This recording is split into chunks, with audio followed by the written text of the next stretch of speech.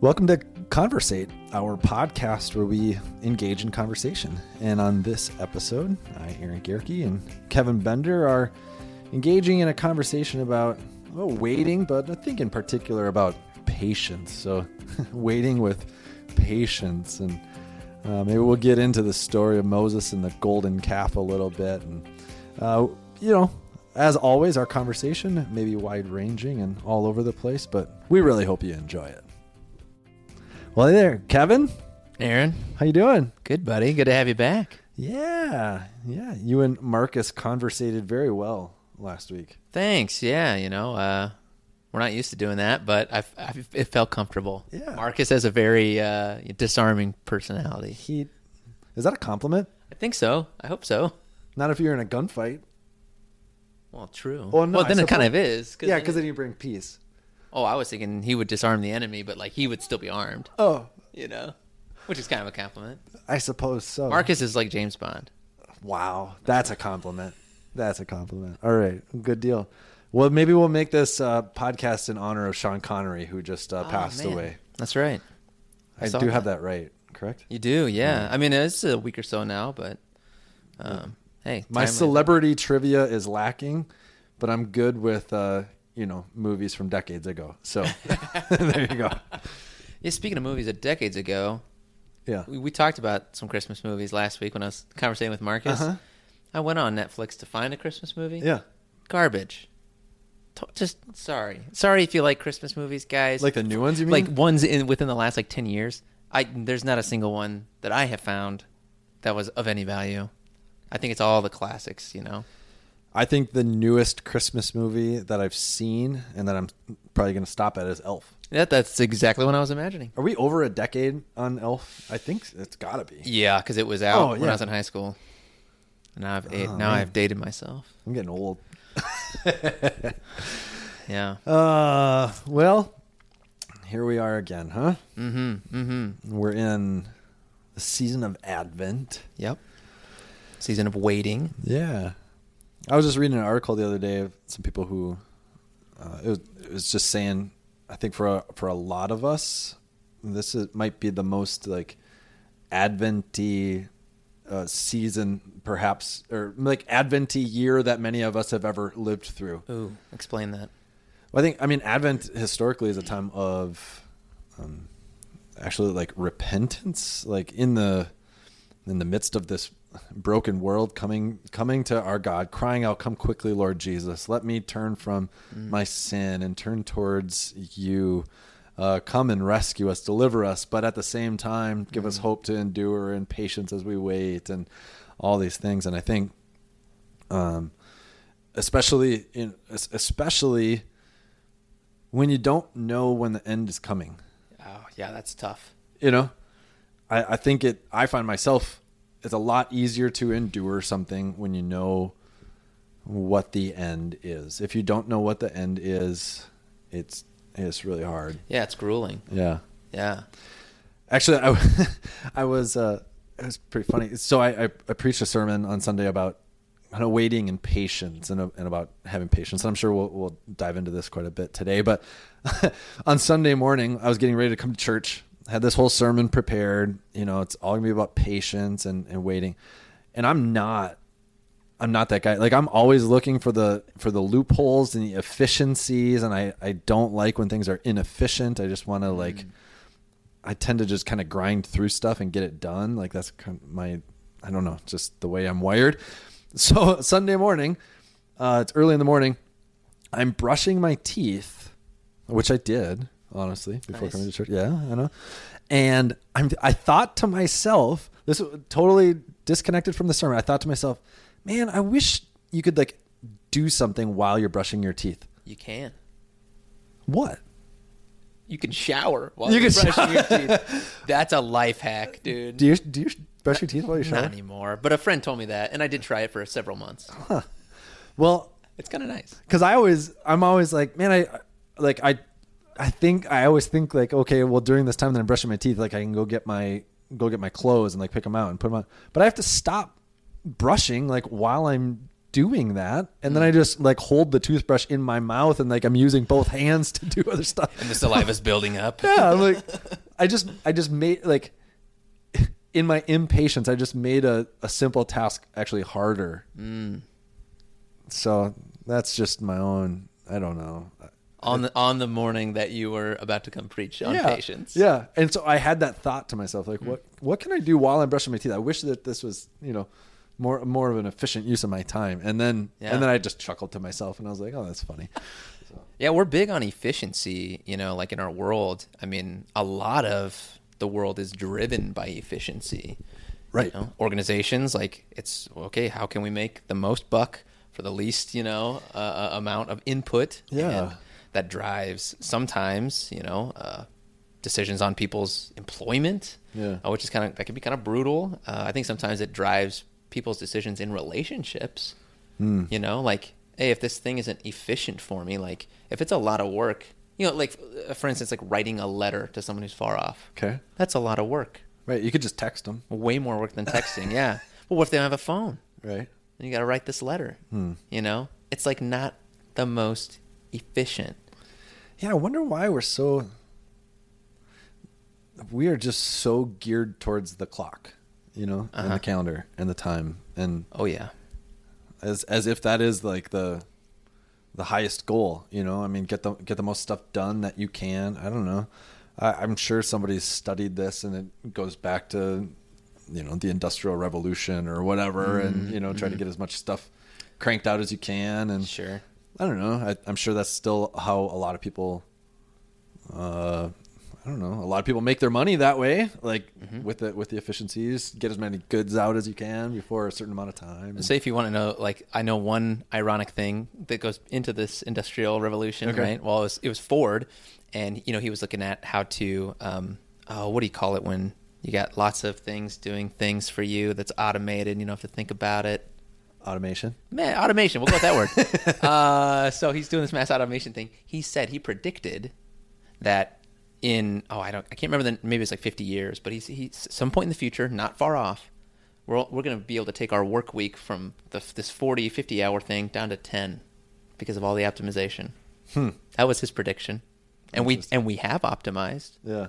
But I don't think we're working less. No, I was probably working more. Yeah. Yeah. Yeah, I mean, we're so good at filling the time with other stuff. And I know you and Mark has chatted about some of that last week, but I was just thinking, like, we took a little road trip with our kids over Thanksgiving, and I mean, our drive wasn't that long, only 6 hours, but I mean, I don't know if this is bad parenting or not, but we let our kids watch a lot of movies while we're driving. And when I was a kid, like, that wasn't our reality. There was and I've read some studies on this too, like the actual importance of boredom, and that like learning how to be bored well actually is good for your mind, for creativity, all this kind of stuff. But we just it's almost like we're not allowing ourselves to get to the place of boredom anymore. Totally. Yeah, because I mean, anytime you would be bored, you just flip out your phone from your pocket, and you got a bazillion things you can do. Right. Yeah. Yeah. So I don't know. You wonder what that's doing for our patience tolerance. Yeah.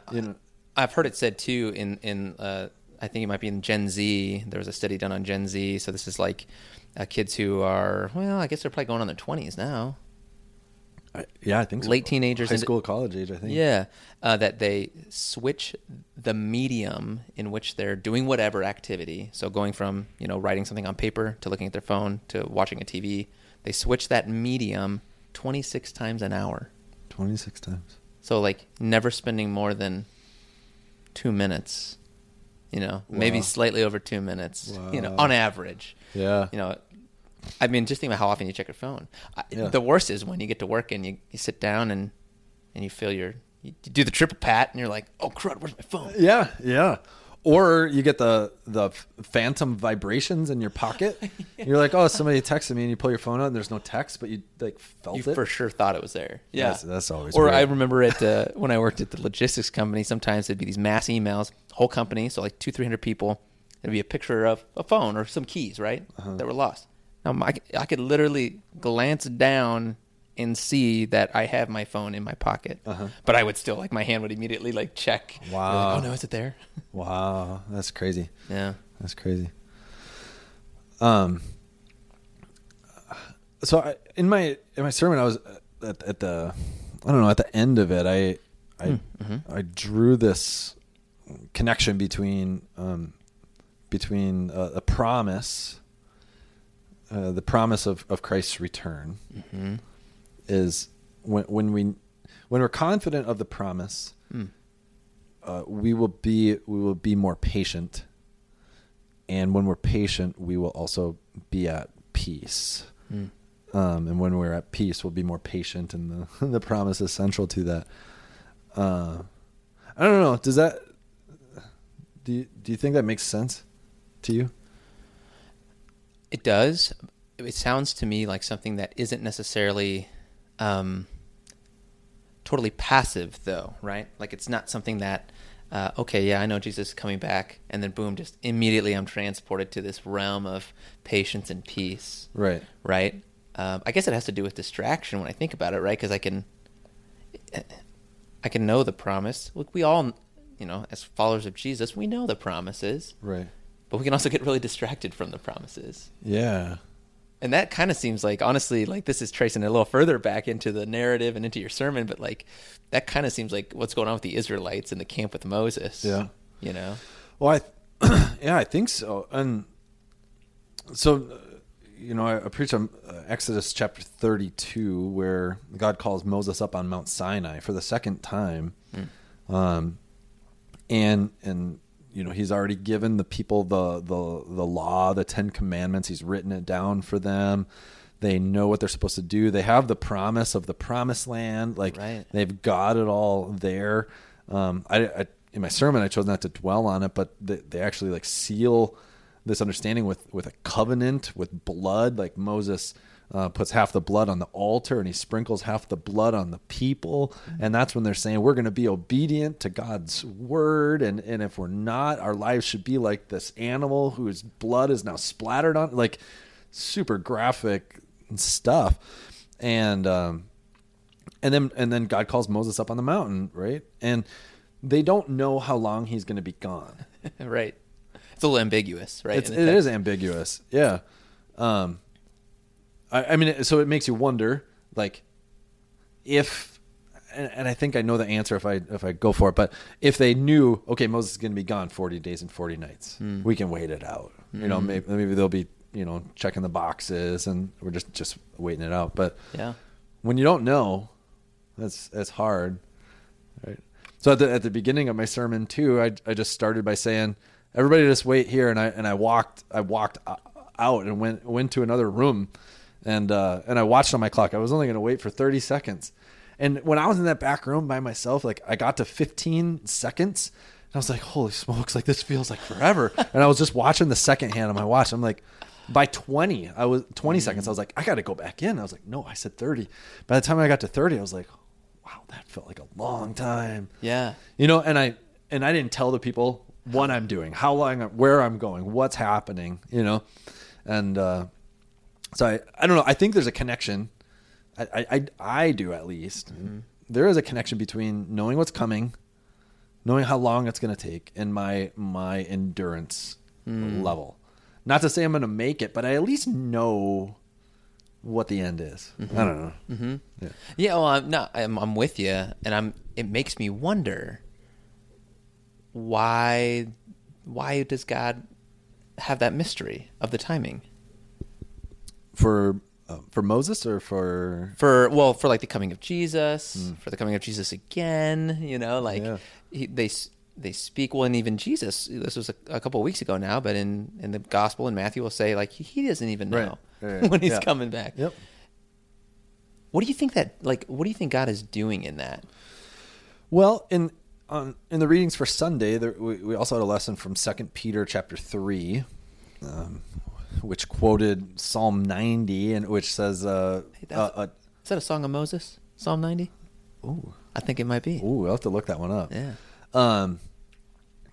That a day is like 1,000 years to the Lord, and Peter says that the Lord's not slow in delivering His promise, as some of you count slowness, which I love that line, right? But He's patient towards you, and then Peter goes on to say, and he's in this time He doesn't want anybody to perish, but that people will be led towards repentance. So what's supposed to be happening in the world right now as we wait for the return of Christ? We who know Him should be living lives of repentance, and we should be calling out the unrepentance of the world and the sin of the world, that they may repent. That means to turn away from those false gods and to turn to the one true God. So you could say God's giving us some time to do that. Yeah. Because maybe we're not doing it very well. I don't know. Yeah. Or it's kind of like it's like Home Alone. I'm going to bring it back into this week, right? The family, they're getting ready to go on a big trip. Yeah. Kevin McAllister, Yeah. I think his name was in the movie. He probably would appreciate it if they would have waited for him, right? If they would have been patient. Yeah, but they thought they had him. Well, yeah. But God obviously doesn't, lose track in that sense. But I'm just saying, normally when we think of waiting, we think bad. But Right. in this case, and with God, it sounds like, no, this is a good thing. Right. It's like, But Kevin was a little jerk. Remember when the uncle says, "Look what you did, you little jerk"? I just watched it the other night, so I was trying to watch it to see if it's a movie that I could show my kids. yeah. I cannot show that movie to my kids, man, not for a long time. Which part was it? The furnace? There's no, it's not just the scary. gunshot Like, scenes? Oh, they no, don't- the creepiness, just in general? well, no, the language is not very good. Yeah. Buzz. So yeah, Buzz is not. Yeah, he's for mature audiences. Only. Yeah. So I don't know. There you go. There's your movie review. Yeah. But no, I understand what you're saying. Yes, the waiting. The waiting is actually good, right? You said that. Like we think often that waiting is bad. We want to get out of boredom. Yeah. To the most efficient way to accomplish this thing. Right. It's to do what? To get to the next thing? Like, Yeah. I don't know. Like, I think there's some failed policies in our world's way of efficient living. I think a lot of people are noticing this in the younger generations too. Like the necessity to slow down. Sure. And to be present and to be in community and to be with people. I want to be optimistic about the future in that way. I've heard there's a little bit of research going on, people talking about this as a result of COVID. Yeah. That maybe that is a forced reset that people are finding. I don't know. Well, and I've heard that anecdotally from people like saying, yeah, it's kind of rough and it's been all over the place, but silver lining, yeah, our family is actually hanging out a lot more, We're having dinner around the table because we got nowhere to go. Yeah. And so, yeah, I think waiting is good, and you even acknowledged at the beginning, right, saying like that there's something good for the brain, right, to not always be doing something, right, but to just rest, I right. guess. Yeah, because what does rest do in a Christian sense? I don't just mean like Sleeping. to disappear or numb out. Mm-hmm. Like I think that's what a lot of people think by rest. Like I gotta numb out from all these efficiencies and all this work and all this stuff. I just gotta to rest in a Christian sense actually means to like reflect on what we've been given, to reflect on our work, and to give God thanks and to renew our trust in Him as the one who provided the opportunity to work, the one who provided the daily bread that I needed to make it through the week. Like that's what it means. So so resting and boredom and waiting, if we want to make all those synonymous, actually should renew our trust in the God who gives us all these things and in his promises for us, knowing that, because I mean, if I just reflect back on my day and the last week, I can look back on that in a Christian sense and go, wow, God, he was really present. He actually gave me a lot of blessings, simple ones like air to breathe and water to drink and clothes to wear and family and friends, and you just go down the list. And we almost had an accident in the car and we didn't. My dad was sick and he's well, and obviously things don't always go well, right? I'm not saying that, but when we reflect back on all those blessings, we can look forward or even look presently and go, well, yeah, he's with me now. Why? And he's going to be with me tomorrow, and he is going to come again. So like when we're forced to wait in a Christian sense and we renew our eyes and trust in him, then it helps us, I think, to endure the next round of stuff, and not just to endure, but actually to live abundantly as Jesus promises us. Yeah. Well, and that makes sense too, thinking about like when you are forced to wait, or sometimes in life when there are these periods of waiting, the fulfillment of the waiting is that much sweeter when you've waited for it. Absolutely. Yeah. I think that's why I think that's why Christmas is such a big deal. It's true. I don't do the same thing for like the 4th of July. It's not like you 4 just weeks kind of get to it, right? Yeah. But there's something about all the preparations and the decorating lights, and obviously in our church tradition, the recognition of Advent, that we're actually preparing for the coming of the King, in this time. Mm-hmm. But yeah, I mean, I think we need those. We need that season, and but that in Christmas, that's why all the anticipation gets there, and then when you get socks as a kid, you're like, oh man, I waited for. I love getting socks. So do I. Now I got new socks for my birthday. Yeah. I'm showing them off today. Nice. Those of you listening on audio want to go find this on YouTube or something. But I put socks on my list all the time now. So nice. maybe Christmas will be good to me too. So. Yeah. But as a kid, I honestly remember getting socks and like just chucking them over my shoulder. So I waited for all time for this. Yeah.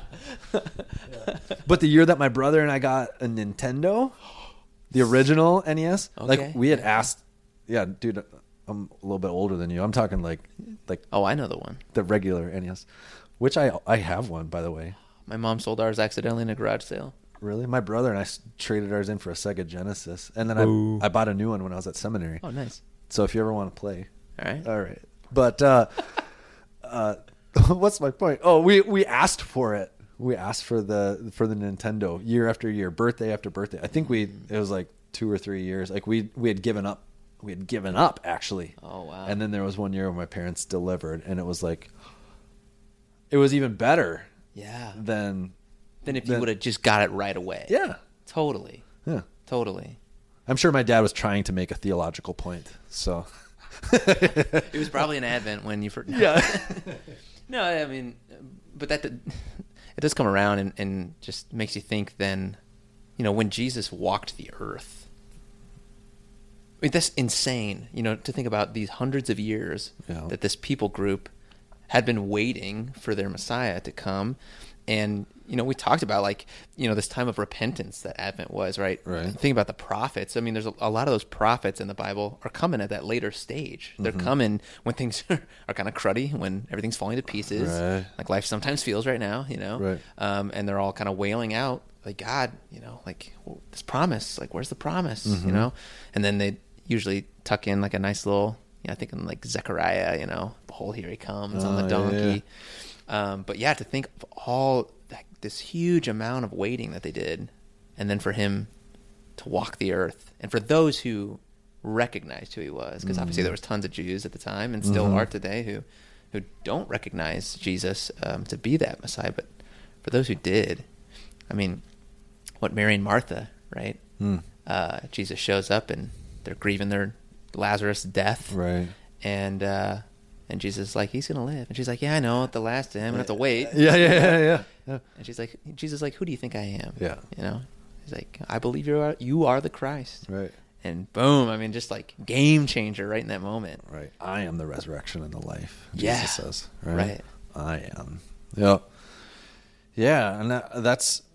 And that's where I think for Christians, that's, I know this is the second week of Advent is about peace, but the whole idea of hope, hope, biblical hope takes us backwards, but it also takes us forwards, so that wherever we are on the spectrum, we live in hope because we see the past proof of God's faithfulness, and that past proof of His faithfulness, we trust that He will be faithful in the future, as He says He will be, and therefore we trust that He's faithful to us now. And so, just on this continuum of living, like, yeah, fine, I'll be at peace and patient for His return. Yeah. And in the grand scheme of things, a day is like 1,000 years to the Lord, and in the eternal life that's been prepared for us. Man, I mean, today, I don't know, it really is just kind of like a snap of the fingers, Totally. But that doesn't mean we're devoid of contact in the day or purpose or meaning, but that should actually give us so much more purpose and meaning, that we live lives in light of that, that we be at peace because we know that the brokenness of this world doesn't get the last say. And I just think there's so much rest for us. There's rest for those who wait, right? Well, and even thinking, this year Christmas is probably going to look different for a lot of people. Yeah. And I think people are already just kind of looking forward to, like, next year or the year after. When's that next time we're going to do Christmas like we always did it, right? Yeah. And the whole coming together. But you think about this story that we're in as God's people, that there's this feast awaiting us. Yeah. We've been waiting hundreds, thousands of years for. It's going to be pretty awesome, right? Right. So yeah, like even in the waiting now, not only peace, but going back to last week, hope in like a pretty exciting hope. Yeah, absolutely. And it's hard. And also, though, at the same time, it's ours today. Like, I mean. Yeah, tell me about the now and the not yet. Just close us out with that, because like you mentioned that in your sermon too. Yeah, well, so I don't know. The first thing that just popped back into my head was waiting for that Nintendo.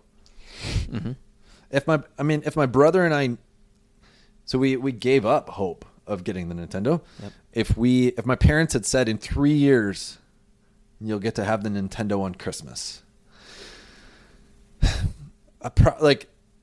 There's that piece that as a kid you'd go, all right, cool, that's awesome, I can't wait. But 3 years as a kid, like, I don't know, I'm gonna lose sight of that. I'm gonna lose sight of that. But I know it's coming. I know it's coming. So I'm like I live towards wanting to draw that day nearer. Yeah. Maybe there's things I would do to prepare for that. Maybe I'd save up my money and buy some of my favorite games, totally.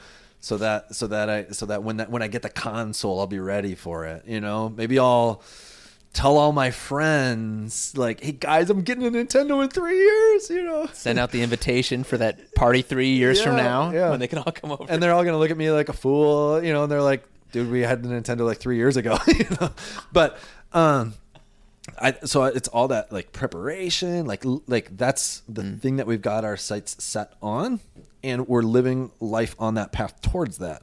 So I'm not going to divert my attention to the next console, Yeah. I'm not going to go get a Sega or an Xbox. No, the NES, that's my path, like this is what I'm living towards. So Christ is coming back. Like this is the path on which my life is going. So this is a path of repentance. It's a path of telling my friends, guys, Christ, He's coming. Let me show you. Let me tell you about it. Let me show you what He's all about. Like, get people excited about that and this hope and peace. So, but it's a tension, because at the same time, it's like, man, I wish it would come now. Like, that would be cool if I could have my Nintendo now. It'd be cool if Christ would come now. It'd make things so much better. So that's the tension. Like I've got it. It's going to be mine, but I just don't have it yet. Yeah. So interesting. All right. Totally. Makes sense. All right. We'll see if it makes sense to the people. If you got questions, hey, let us know. We're all ears. We'd love to conversate with you as well. So thanks for being with us this day, wherever you're listening to us or watching. We wish God's blessings upon you, and we'll be back next week as well for the third week of Advent, which is about joy. And I don't know. We'll see what the day brings. Maybe things will be different for our conversating next week as well. I don't know. We'll find out. All right. Take care. Peace. Bye.